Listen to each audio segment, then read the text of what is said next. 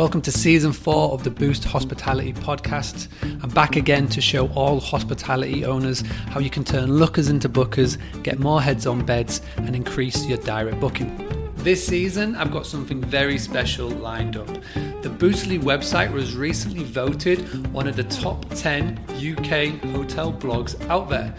After asking you guys, I realised that so many of you haven't actually read the blogs.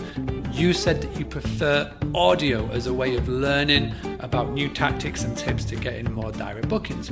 So what I'm doing this season is I'm going to be providing the audio version of all of my blogs that are on the Boostly website. So it doesn't matter whether you're on the computer, in the car, getting ready for breakfast or changing those beds, I can show you how you can increase your direct booking. Let's get on with the show. In today's episode, I'm going to read to you the blog post of an interview that I had with Lynn Mount of Lorien House.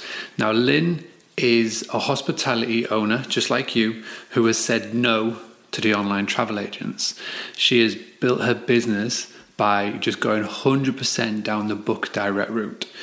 I wanted to interview Lynn because I think this is an amazing way to go if you can make it work for you. So I wanted to pick her brains and find out exactly what she did, why she did it, and just to see if there's any advice that you can take just in case you are contemplating from not being listed on the online travel agents. So it's an interview style, so I'll be talking from my perspective and then obviously the answers I'll be giving from Lynn. So let's begin. Are you brave enough to market your business without the help of the online travel agents? I had the pleasure of interviewing Lynn, the owner of Lorien House in Fort Augustus in Scotland. I had some questions for her about her experience thus far as an hospitality owner. She was kind enough to share her story, marketing tips, and a unique hospitality journey with us for the blog. So enjoy. Me. How many years have you owned the property? Lynn. Nearly 2 years. We moved to Fort Augustus from Lancashire in England on April the 21st, 2016.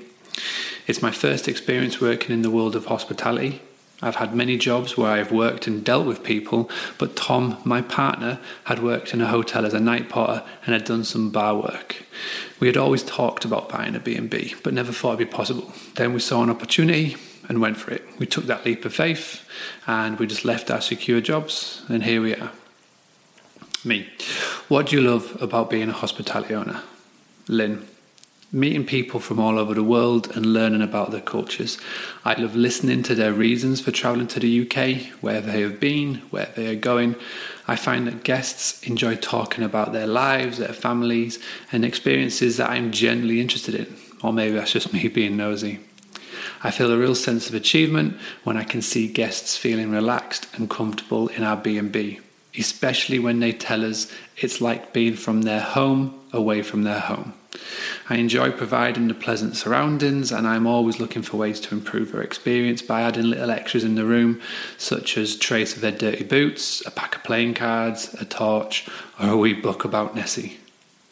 It's hard work, but the reward of seeing guests happy and enjoying themselves is 100% worth it. Me.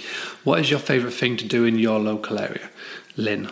We are so lucky to live and work in the beautiful Scottish Highlands in the pretty village of Fort Augustus. It is situated at the south end of Loch Ness, very famous.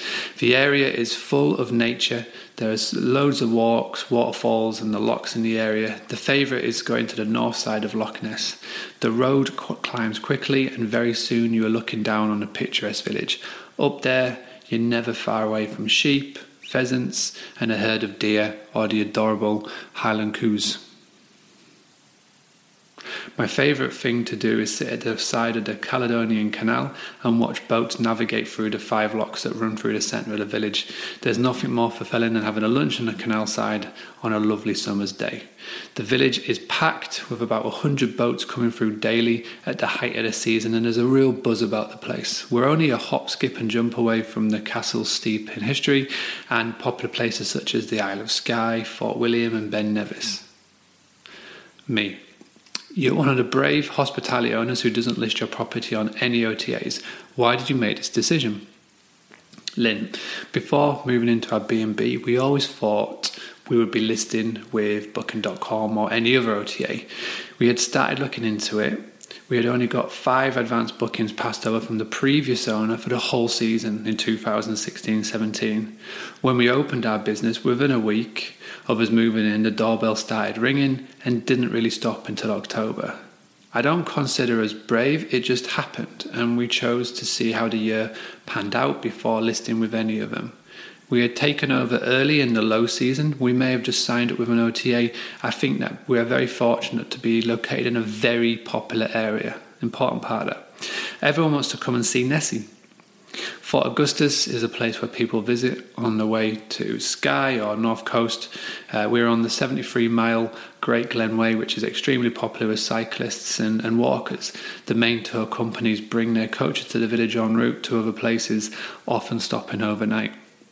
So I just want to quickly interject there. Obviously, Lynn has got a B&B located in a very popular area. Like she said, she didn't say that they were brave. They just gave it a go and it just worked. I think an important thing to stress is that when you're making this decision, look at where you are. Is it a touristy spot or is it just an on-the-way spot? Is it a place where people will keep coming back time and time again every year, or is it just a passing through? Now, Lynn is very fortunate that it's both. So it's a touristy location where people will come time and time again, but it's also a passing through route. So when they made that decision, it wasn't so much luck, it was just hard work, coming across an opportunity, and they took it. Okay, back to the interview. Me. How do you encourage guests to book directly with you? Lynn. One of the first things we did was offer an online booking system on our website via Free to Book. We updated our website and make it look more appealing, and we started a Facebook page. We joined the local group, which was all about advertising our B&B in Loch Ness. This was the only site we paid for. We got a listing and an appearance on the village map. This is given out to visitors who go into the tourist office and if anybody who's searching on the internet. We have a poster advertising our B&B, which is displayed at a notice board again by the car park. We're listed on every free listing we could find. Visit Scotland, Bed and Breakfast, Search Here and sleepingout.com. I think the big ones for us was being listed in the Lonely Planet Guide and a mention in some international guidebooks. Last year, travel journalists stayed from the French guide Routard and gave us a mention in their guidebook. We also appear in a German guidebook, which were shown last year. These outlets have been given great exposure and possibly why 90% of our guests are from overseas. That's crazy. I contacted all the big UK adventure tour companies to tell them about us and that we have a special offer for them. We now work with at least 7 of them regularly that give us bookings from April to November for mainly walkers or cyclists. More recently, I started putting up photos of our B&B on Pinterest and plan to expand that to catch viewers' eyes if they search for Fort Augustus and they will go to our website.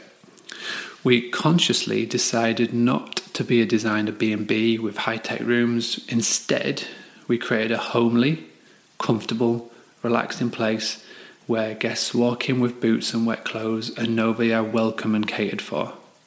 We always ask guests to leave reviews as we really appreciate their feedback. When we started in 2016, we were ranked 28th on TripAdvisor. Now we're in the top 5. I just want to expand on this very quickly.